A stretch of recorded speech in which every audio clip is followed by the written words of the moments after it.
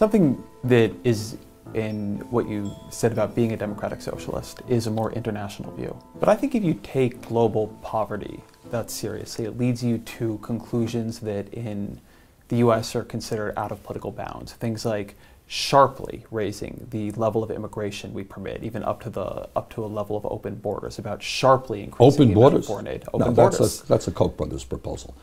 The Really? idea, of course. I mean, that's a right-wing proposal which says essentially there is no United States. But it would make a lot of the global poor richer, wouldn't it?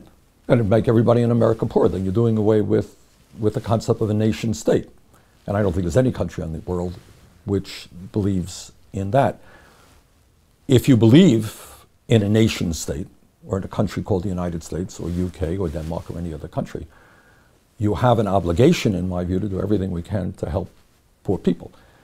What right-wing people in this country would love is an open border policy. Bring in all kinds of people who work for $2 or $3 an hour. That would be great for them. I don't believe in that. I think we have to raise wages in this country. I think we have to do everything that we can to create the millions of jobs. You know what youth unemployment in the United States of America today?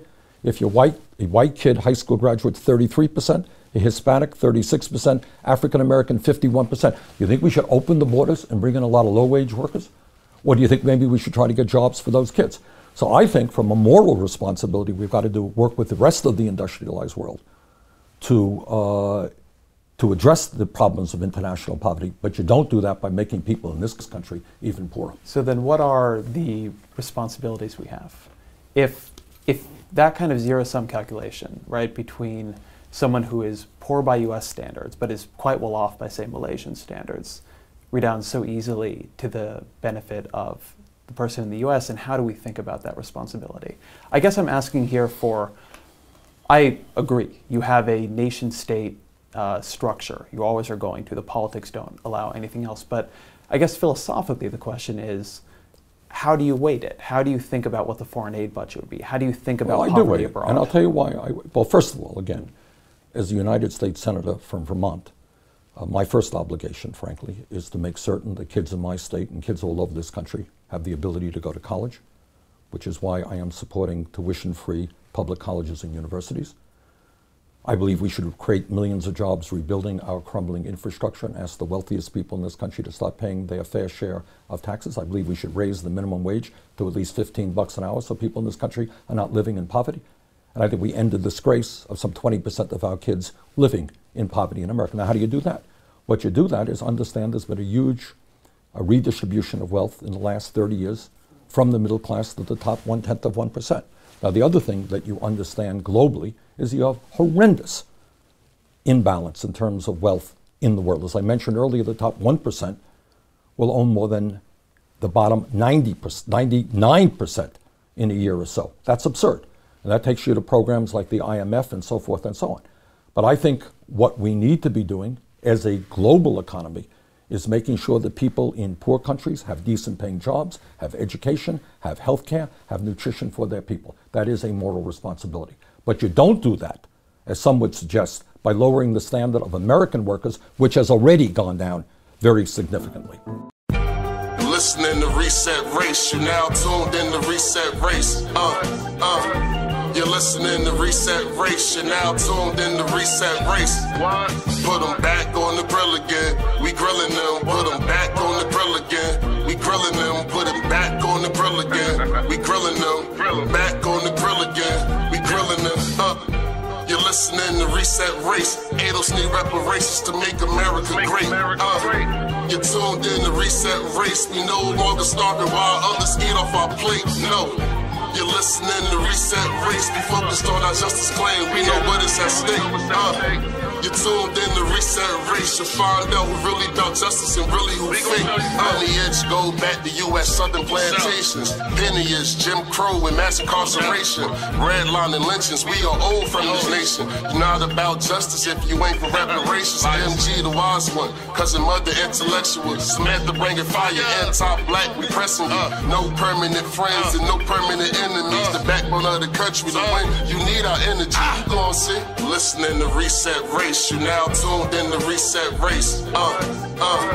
You're listening to Reset Race. You're now tuned in to Reset Race.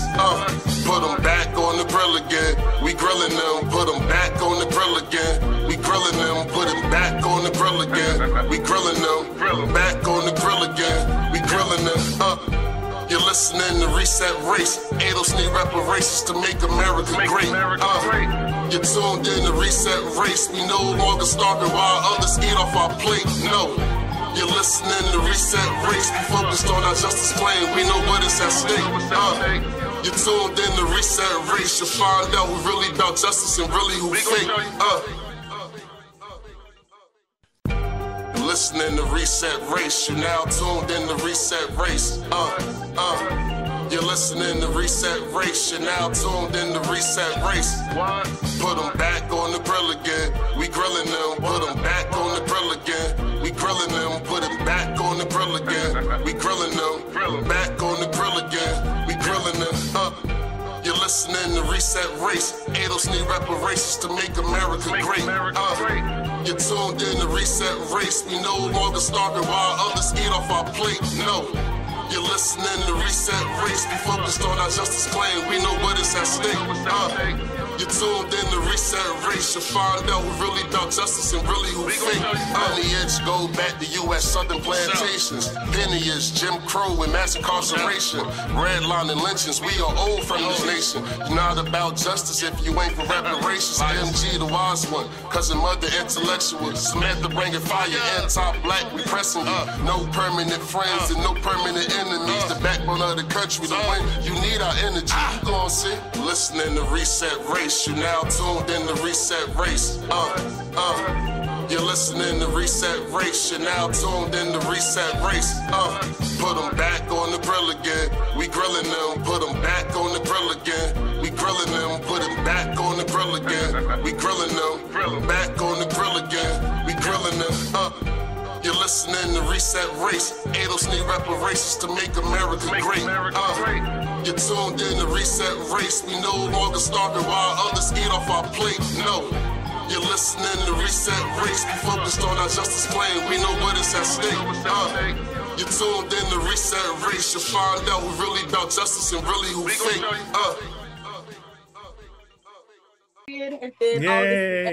This is clip 01 overall, 04, and Coulter. Why do immigrants come here? Sorry, I have a whole production.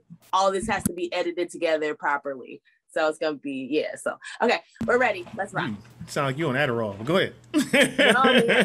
I've been smoking weed all day. All right. All right, let's rock. Let's slide into the immigration portion of the afternoon, evening. What is the reason why most people who are immigrants come to live in America? It varies quite a bit. I also want to say Bernie Sanders dropped the jobs issue and dropped the working class issue. Why? Because he's put through the meat grinder of one of the main political parties. And you are not going to get, it is the uniparty in Washington against the people. That was what Trump represented, and the proof of that was the interview that Bernie gave. I think it was to Salon, and he said something about, he was asked about, I remember the guy that I can't think of his name right now. Anyway, who said, well, yeah, of course you're for open borders. And Bernie Sanders said, no, that's the Koch brothers idea. They want the cheap labor. That was... Which is true. Something that is in what you said about being a democratic socialist is a more international view. But I think if you take global poverty that seriously, it leads you to conclusions that in the US are considered out of political bounds. Things like sharply raising the level of immigration we permit, even up to a level of open borders, about sharply increasing the amount of foreign aid. Open borders. That's a Koch brothers proposal. The Really? idea, of course, I mean, that's a right-wing proposal which says essentially there is no United States. But it would make a lot of the global poor richer, wouldn't it? And it'd make everybody in America poor. Then you're doing away with the concept of a nation state. And I don't think there's any country in the world which believes in that. If you believe in a nation state, or in a country called the United States, or UK, or Denmark, or any other country, you have an obligation, in my view, to do everything we can to help poor people. What right-wing people in this country would love is an open border policy. Bring in all kinds of people who work for $2 or $3 an hour. That would be great for them. I don't believe in that. I think we have to raise wages in this country. I think we have to do everything that we can to create the millions of jobs. You know what youth unemployment in the United States of America today? If you're white, a white kid, high school graduate, 33%, a Hispanic, 36%, African American, 51%. You think we should open the borders and bring in a lot of low-wage workers? Or do you think maybe we should try to get jobs for those kids? So I think from a moral responsibility, we've got to work with the rest of the industrialized world to address the problems of international poverty. But you don't do that by making people in this country even poorer. So That was what his position used All to right. be, but then, oh no, has to be. Sam. That's the Bernie I fell in love with. Me too. That's the Bernie that I fell in love with, who was real about what was going on. He was logical and he was methodical. He was like, hey, this whole open borders thing this whole one-sided open borders thing is completely illogical. Completely and utterly illogical, especially if you're trying to raise the minimum wage. It's backwards as fuck. And like I've said often on this show, the left got co-opted by people who want these borders open for various reasons. Maybe they want family members to come in, they want cheap labor, whatever it is, or just keep us on the bottom. That's another factor, because that's all we've ever been to this country is a source of cheap labor. All right. So if you flood people in from around the world who will do the jobs that we would do at a cheaper rate, this is the real deal. I mean, if that's what's going to happen, is that we're going to be harmed, and that's what all the studies say, that black folks who are on the bottom of this social economic ladder, everybody gets brought in above us, no matter who they are or where they come from. That's part of economics, society, and race and ethnicity in this country. It is what it is. We can cry about it, which we should. We should make a lot of noise about it. But anybody that says otherwise is lying to your face. Anybody got anything on that? I absolutely agree. I think that we just have to have an honest and nuanced conversation about how, the economic system works in America and how immigration plays into that. I think that we haven't been allowed to actually investigate this issue as far as Black politics are concerned, because That's for sure.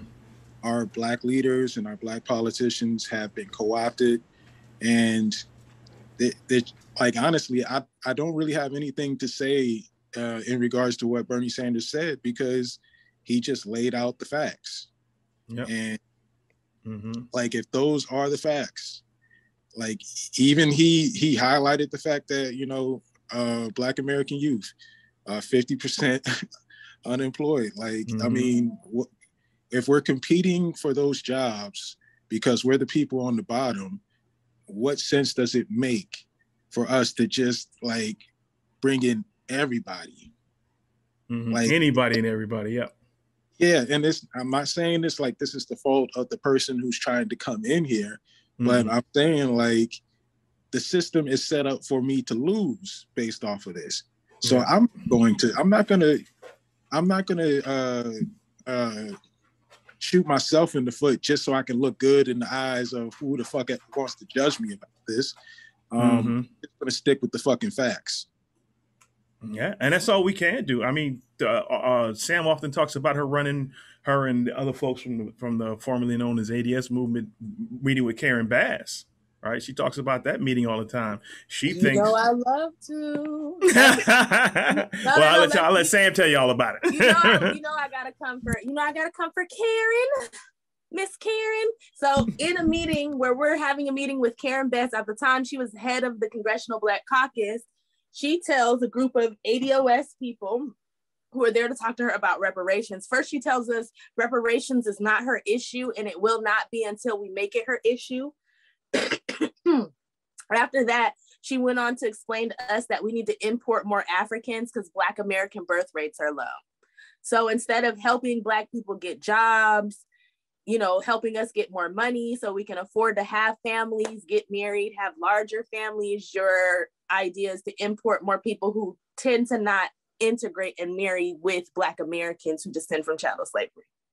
Yeah, Karen Bass was a mofo. She was definitely a mofo. But I got something for you because Mud, you were talking about the CBC, so I got something for that. Yeah, okay. I got something for that. So, and then we can go back to what Ann was talking about after that. But I got something for that. I told you I was on.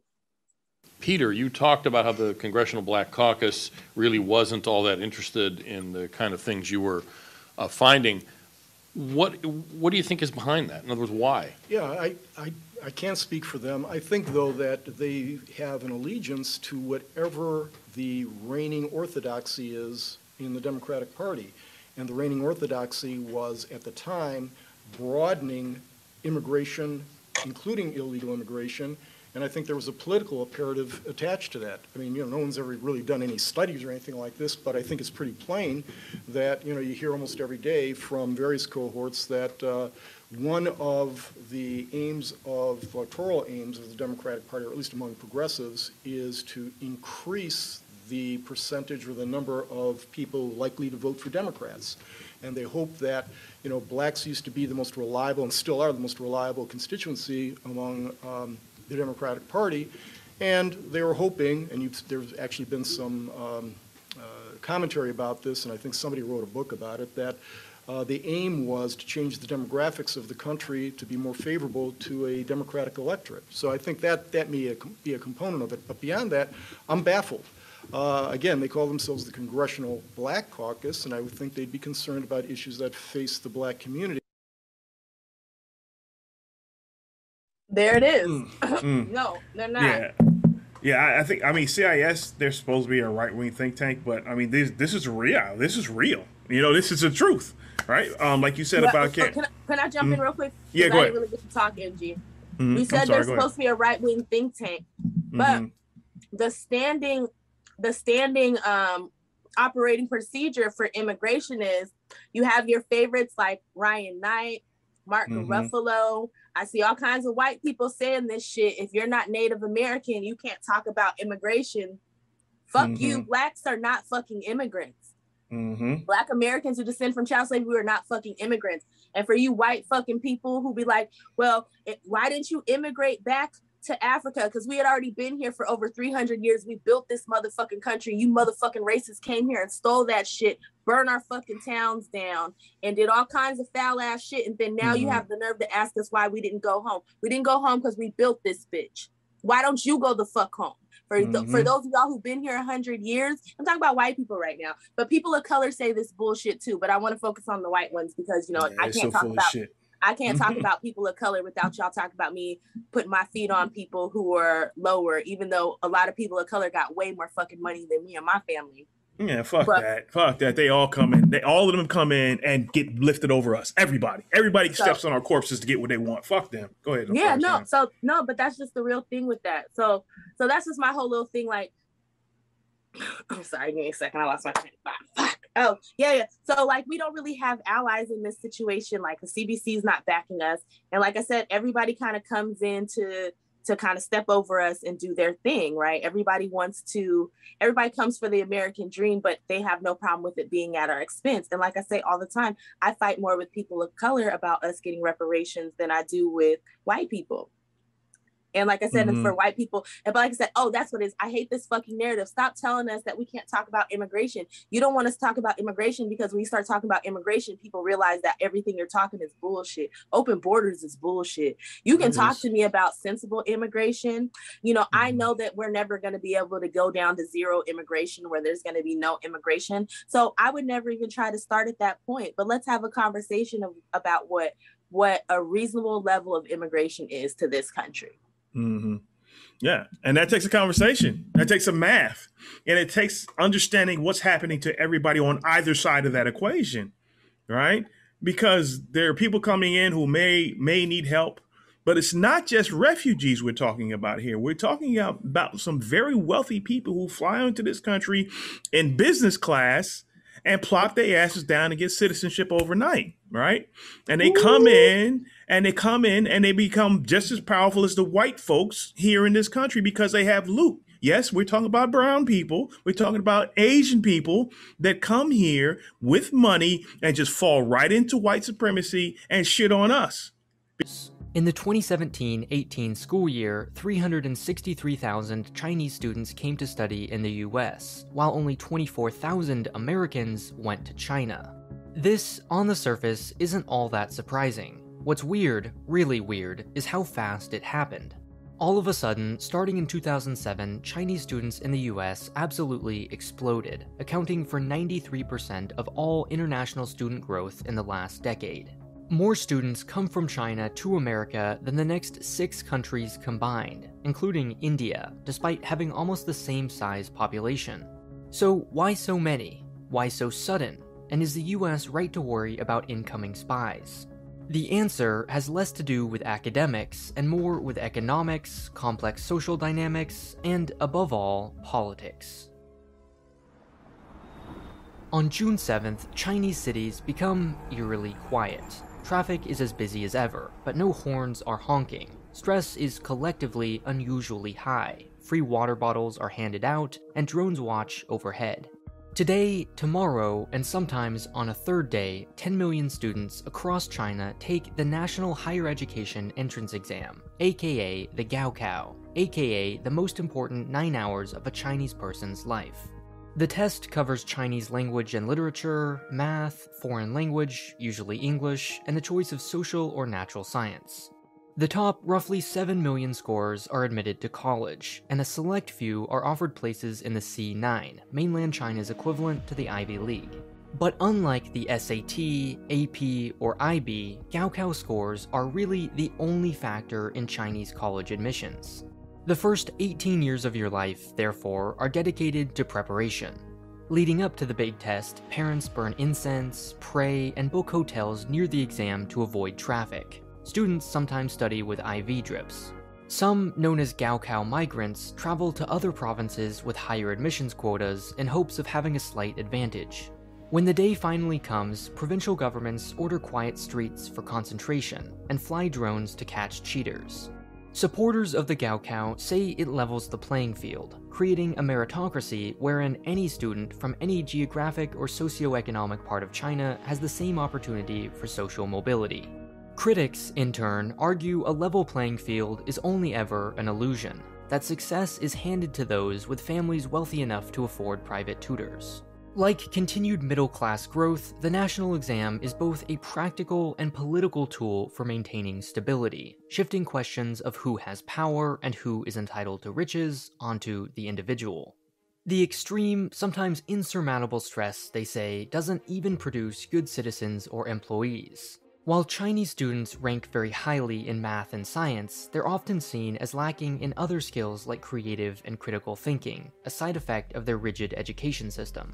Classrooms are dominated by the teacher, who lectures behind a podium to a sea of totally silent students expected to memorize as much as possible. To ask questions is both to disrespect your teacher and admit to your peers that you don't understand the material. Finally, discipline is placed above all else, with low performers at one high school not being allowed air conditioning.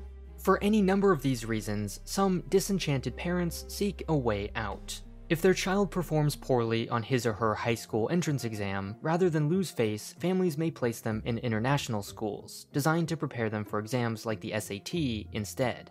Others pursue an education abroad with the intent of eventually migrating the whole family, or simply for more opportunity.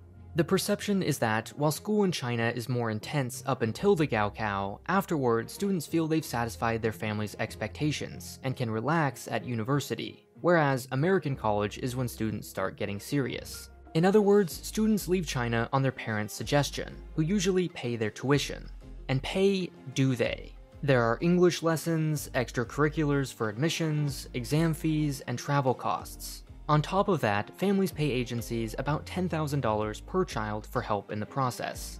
In other words, this is only possible thanks to China's rising, newly wealthy middle class, and the demographics which leave parents with only one child to pay for, and more importantly, only one chance to get it right. The truly wealthy get started even earlier, sending their child to an elite American feeder middle school which can charge up to $60,000–$70,000 a year. And when old-fashioned studying doesn't work, upper-class families resort to gifts, usually about $250,000, and as much as $6.5 million. There's one more unexpected reason Chinese students come to America. When Deng Xiaoping began opening up the country in the 80s and 90s, creating thousands of newly rich families, he also, for the first time, allowed students to study overseas. For this reason, the first international students who returned to China were its most well-off, launching high-paying, high-profile careers. This association of studying in America and success in life has never faded. So while the American dream may not be alive and well in America, it certainly is in Beijing. Americans have Louis Vuitton, McMansions, and Porsches. Chinese people have Harvard and Yale. One hospital in central China even named its maternity wards after Ivy League schools for good luck. All of these factors help explain this, but they don't justify this. Why did it all happen so fast? To answer that, we need to understand how schools really make money. Broadly speaking, in the US, there are two university business models. The first way a school can make money is simple, charging students. Private schools are the Apple of education. They forego massive market share in exchange for a smaller number of higher-paying students. And because they attract high-income families, they can expect good lifelong customers, aka endowments. On the other hand, the way public schools pay the bills is a little less obvious. Lower tuition is made up for by state and federal funding, aka everyone's favorite, taxes. Government subsidizing is great, when it's great. Low prices grant low-income families access to a great education. The problem is that state and federal governments have other priorities and are subject to economic downturns. During the 2008 recession, Americans spent and made less money, governments collected less revenue, and colleges received less funding. From 2008 to 13, states alone lost out on $283 billion. Now, 10 years later, most of us have long forgotten about the recession, but not universities. Still, in 2018, state funding for higher education was down 13% from before the crisis. So, as government subsidies fell, schools immediately turned to a new subsidy, international tuition. The current model is one where colleges can segment prices without appearing to discriminate. In other words, tuition is set very high, but aid is handed out very generously. The average full-time undergraduate in 2017-18 received nearly $15,000 in total aid. But while something like 85% of students receive some amount of financial aid, international students almost always pay full price. At Michigan State University, for example, in-state freshmen pay $25,064 a year for tuition, fees, room, and board. Out-of-state residents pay just over double, and international students pay $9,133 on top of that. Across America, an international student generates about twice as much revenue as an in-state resident. Because they feel we're a non-factor. And that's what this reparations movement is changing, right? Because we found new tools, right? Which is our citizenship to fight this fight.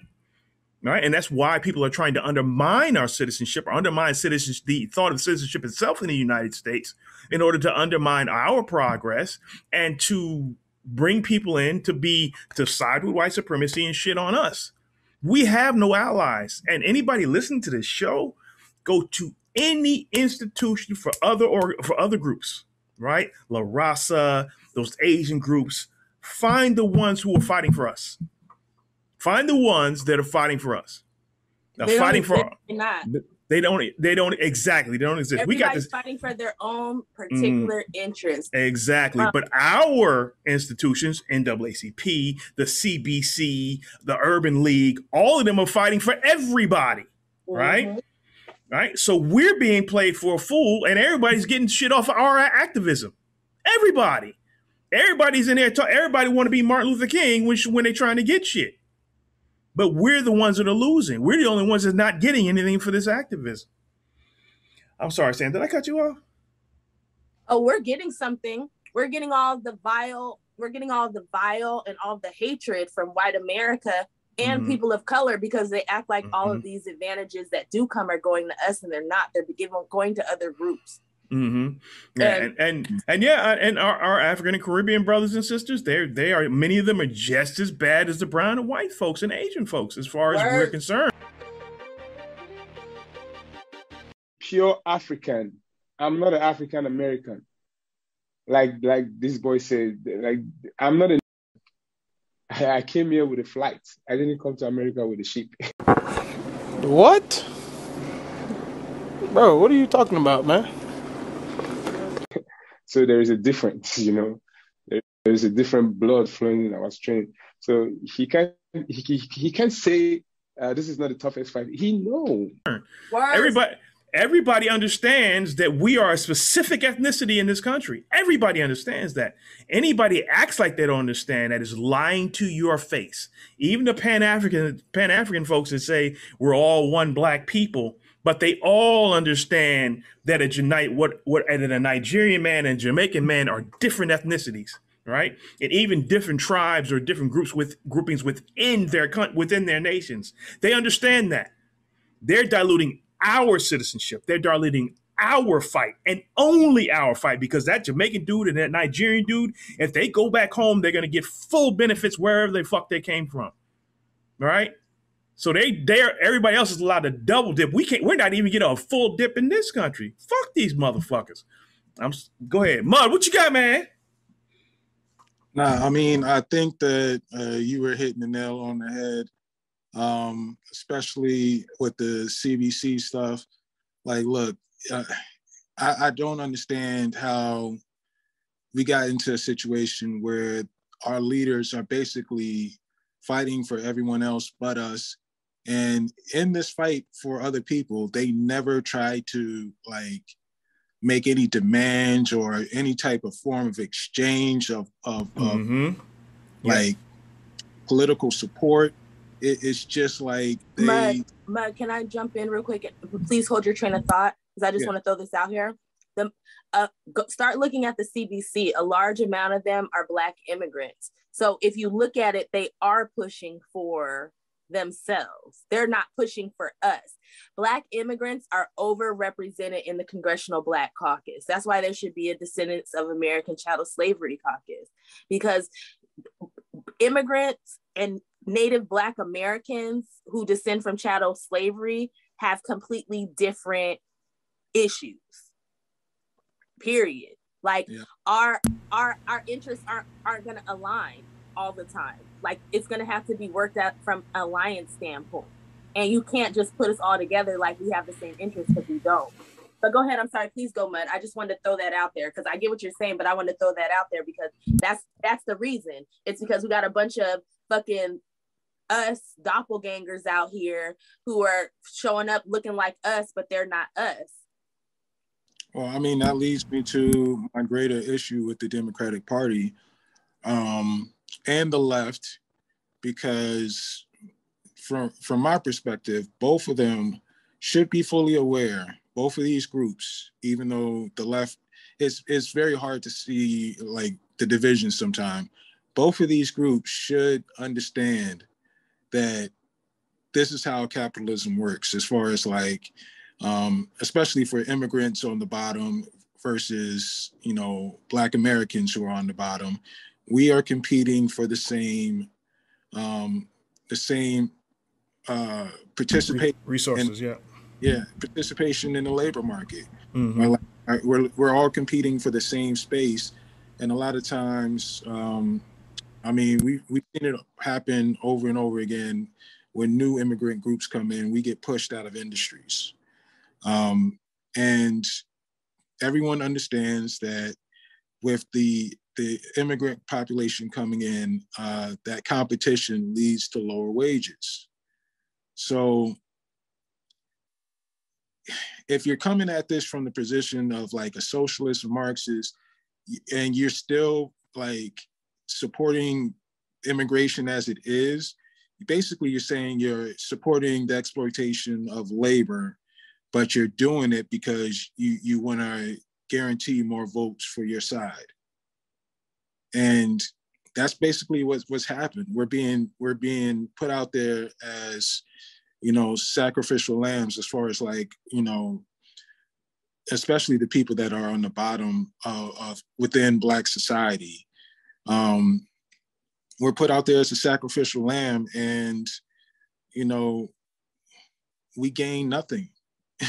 we gain nothing from this situation.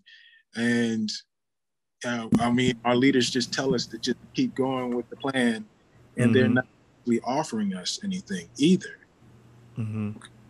Absolutely nothing. Yeah, absolutely nothing. And it seems like that these leaders, the ones that are us, that are descendants of slaves here in this country, they seem like they enter every negotiation on their knees. It seems like they enter every negotiation like, okay, we're just lucky to be here. Therefore, I'm going to give you everything you want and hope to get something on the back end, hopefully. All right. And I think that's the side that they're portraying out to us. That they're in such a place where they have no room to negotiate. That's why they didn't actually gain anything for us. The reality is that they're not looking for a fight. They're complicit with whatever the game is. They just want to be able to eat individually in politics, and they don't give a damn. That's fair.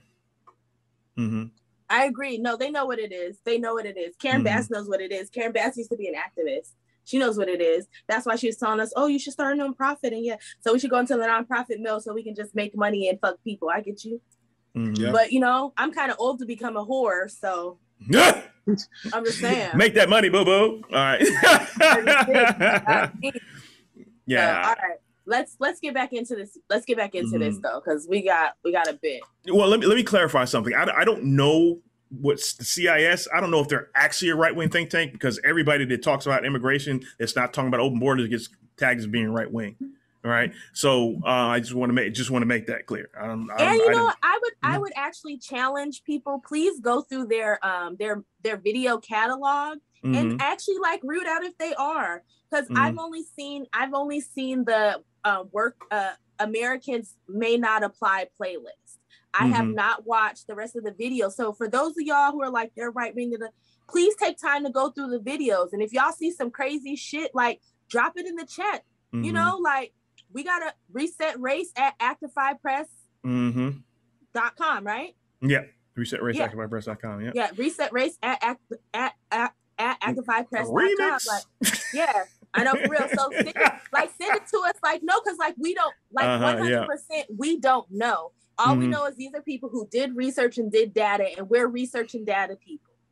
That's all we can do, right? Yeah. And I'm like, Matt, go ahead. I'm sorry. No, I'm just saying that's all we can do. Go ahead and say what you're gonna say. Yeah, for the most part, for us, for all four of us, right, and most of the people that come on this show and talk with us, we're like Malcolm X in that regard. We don't care who says it. We're for the truth, no matter who it says it, who it's for, and who it's against, or who it's against. Right? This stuff they're talking about is the truth. We are at the bottom of the ladder.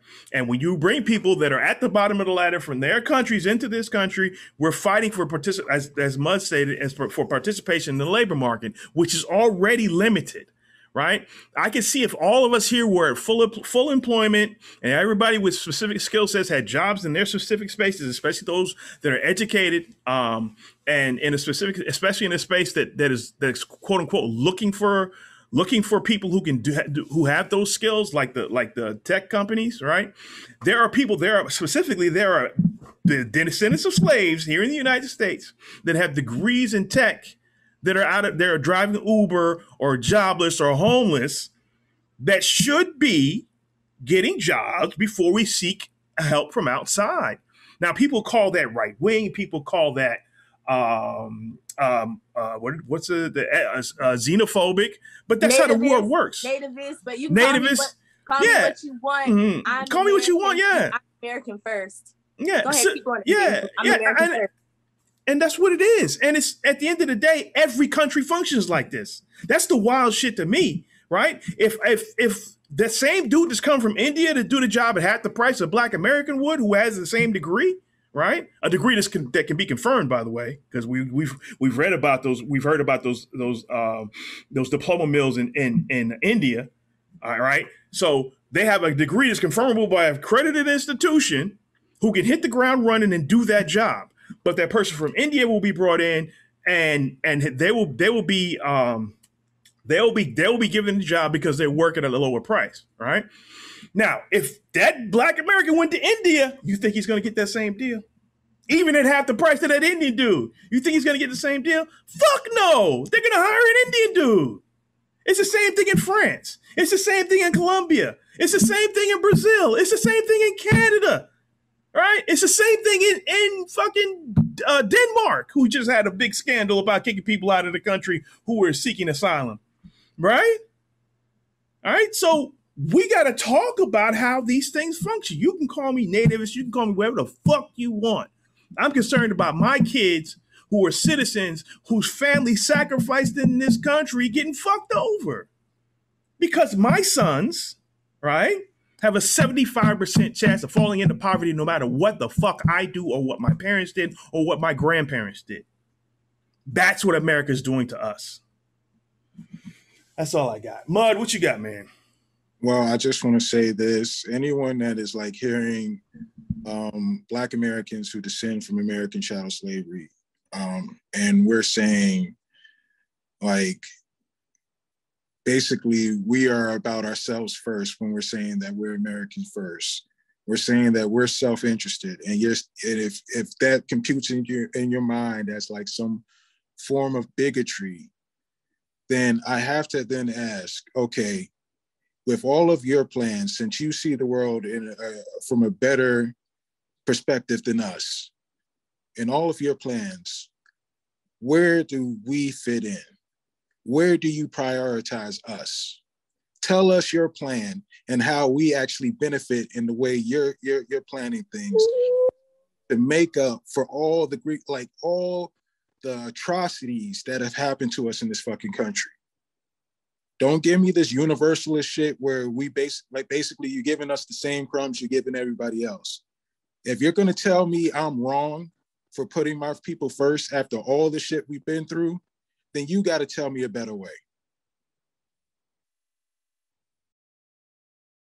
It is what it is. But that's the problem. They don't have a better way. No, I want a proven better way. Not only do you have to show me a better way, I want you to show me a proven better way. Yeah, what do you have to offer more than a more comfortable bottom? That's really what they're offering, a more comfortable bottom, because we have healthcare and all this other bullshit. Video, because we have a lot to get into, and there's a lot here. So let's keep it moving. Well, so give me a second. Go ahead, Mud. Yeah. So after you're done, I'm gonna click to the next thing. So no MG, just Mud. Drop the mics. We gonna go to the next thing. And it can't be a bunch of talk. Like you gotta tell me how you're gonna actually get something done in policy. That's all I wanted to say.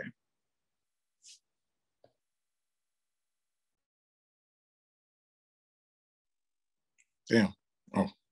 This country even poorer. So that was what his position used to be, but then, oh no, has to be for open borders because he's running as a Democrat. That is what hurts the working class, the low-wage workers more than anything else. We're just going to keep dumping more low-wage workers on the country. And that is in answer to your question. I mean, a lot of them are coming for the welfare benefits now. As Milton Friedman said, you can't have a welfare state and open borders. In Danish parliament for asylum seekers and voted to make them tougher.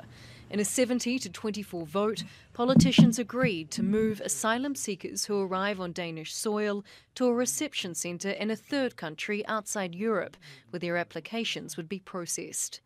Little more than 50% that arrived in Denmark last year, they didn't have a need for seeking asylum. They were migrants that were hoping for a better life, and I understand that, and I think that makes sense, but that's just not enough to get a resident permit to stay in Denmark. The centre-right Social Democrats who backed the bill say it will protect asylum seekers from being exploited by traffickers and making the Mediterranean Sea crossing, as they won't make the journey if they are likely to be rejected. But refugee rights advocates say any humanitarian benefits are misguided, as asylum claims can only be filed at the Danish border. It's nonsense to say that it's going to stop sea crossings, because it will not be possible to apply for asylum in the center. So people have. Alrighty, go ahead. That's the gist of it. You can go and watch all of the rebuttals for it. Feel free to. One of you guys talk first because they got the construction going, so I'll go after you. So Wait, no, okay. You go ahead I first, got it. Mud. Boom, boom, boom. I wish John was here. Nope, they stopped for a second. I wish John was here because we say this all the time. You can't have all these social programs you want to have in open borders. I'm sorry, it don't work like that. So something's got to give. And also, we got to have a conversation about people traveling for economics. Like, we're going to get deeper into that because Anna actually brings it up later on. Anna actually brings it up, or she has brought it up depending on how this is edited. So we'll get into that. But, you know, economics is not a reason for asylum. It's not an acceptable reason for asylum. I wish I would have went back and looked at the video when they were having that congressional hearing on asylum, and a bunch of our Democratic Congress people were fighting for people to be able to claim asylum because they're suffering financial hardship where they come from. Black Americans are suffering financial hardship here. We're suffering gang violence. We're suffering sex trafficking. We have women being kidnapped and disappeared. There's nothing different going on in Mexico and everywhere else that's not going on in the Black community right now. And corruption, Sam, and corruption at the state, municipal, county, and federal level. We got to deal with corruption too, and all of the corruption ends up hammering us. Every last bit of it. Go ahead, Mud. Go ahead, because that's all I got to say about this one. Because, like I said, you can't do all of this the way you want to. Like, I'm here for it. Like, I'm here for all of these social programs you want to do, but you got to do sensible immigration. It is what it is. Go ahead, Mud. Yeah, and I'm not really one that wants to compare what we do in America to what other countries are doing, but when you listen to these like people that are pushing for like the democratic socialist stuff, they always point to these European countries. And well, apparently they are of the same mindset that you can't have a welfare state and open borders. It just does not work. Like you gotta actually, if you're going to have a government that is investing in its citizens, then it has to be clear who are actually the citizens. You can't just open it up to everybody. You can't have a government that's taking care of the world. That just doesn't make sense.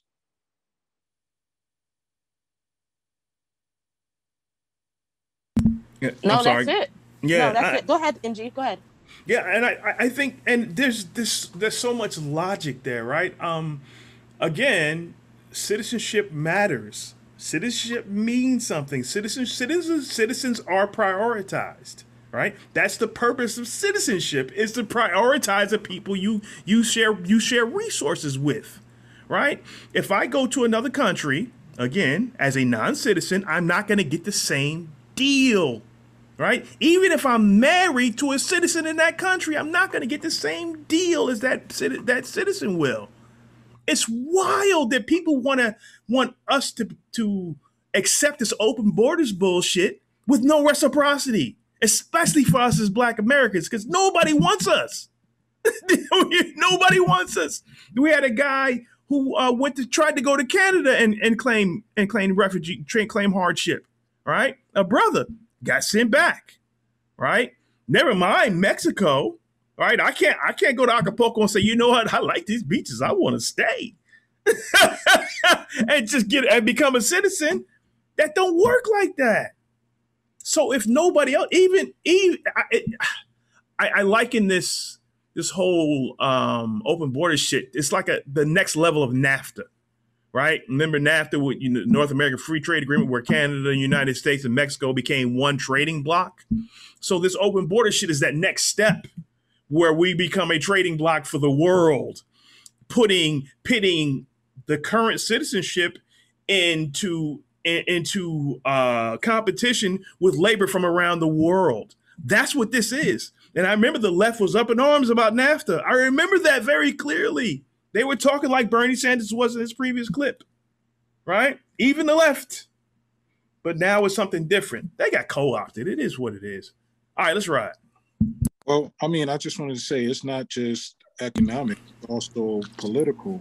Mm-hmm. Mm-hmm. That's true. That's true. Because, like, I mean, it doesn't make sense from our perspective, like, to basically look, if people are coming into this country and if they were aligned with us politically, that would be one thing. Mm-hmm. But what happens is that they have their own political issues that they want dealt with when they come here. So we're actually in competition for the same politicians as far as, like, you know, getting their attention. Mm-hmm. Like, and we kind of see that with Joe Biden telling us we have to go work with the Latinos. Like, after we just helped you get into the seat of power, we got you the Senate, we got you the House, and you're telling us we got to go work with Latinos. You're telling our leaders that, and that you can't really do shit for them. And since then, you haven't done shit for us. These are facts. But you've done shit for other groups. So and proud of it. So it's not even just an economic thing, it's a political thing. And, you know, we got to get serious about all of this. And in addition, Mud, it's not, and when we talk about that political piece, they have their countries lobbying for them to get a better deal here. It's not just the individuals who get here and try to become citizens and try to melt into this quote unquote melting pot. Their countries are through economic channels, through political channels, through diplomatic channels, are fighting for them to get a better deal here, as well as keeping us on the bottom, because that's part of the deal. All right, go ahead. That's all I got. Listening to Reset Race, you now tuned in to Reset Race. You're listening to Reset Race, you're now tuned in to Reset Race. Put them back on the grill again. We grilling them. Put them back on the grill again. We grilling them. Put them back on the grill again. We grilling them. Back on the grill again. We grilling them. You're listening to Reset Race. ADOS need reparations to make America great. You're tuned in to Reset Race. We no longer starving while others eat off our plate. No. You're listening to Reset Race. We focused on our justice claim. We know what is at stake. You're tuned in to Reset Race. You'll find out who really about justice and really who fake. Lineage go back to U.S. Southern plantations. Lineage, Jim Crow and mass incarceration. Redline and lynchings. We are old from this nation. You're not about justice if you ain't for reparations. MG the wise one. Cousin Mother intellectual. Samantha bringing fire. Anti-black, we pressing you. No permanent friends and no permanent enemies. The backbone of the country. To win, you need our energy. You gon' see. Listening to Reset Race. You now tuned in to Reset Race. You're listening to Reset Race. You're now tuned in to Reset Race. Put them back on the grill again. We grilling them. Put them back on the grill again. We grilling them. Put them back on the grill again. We grilling them. Back on the grill again. We grilling them. You're listening to Reset Race. ADOS need reparations to make America great. You're tuned in to Reset Race. We no longer starving while others eat off our plate. No. You're listening to Reset Race. We focused on our justice claim. We know what is at stake. You're tuned in to Reset Race. You'll find out who really about justice and really who fake. Until you do right by me, everything you think about is gonna crumble.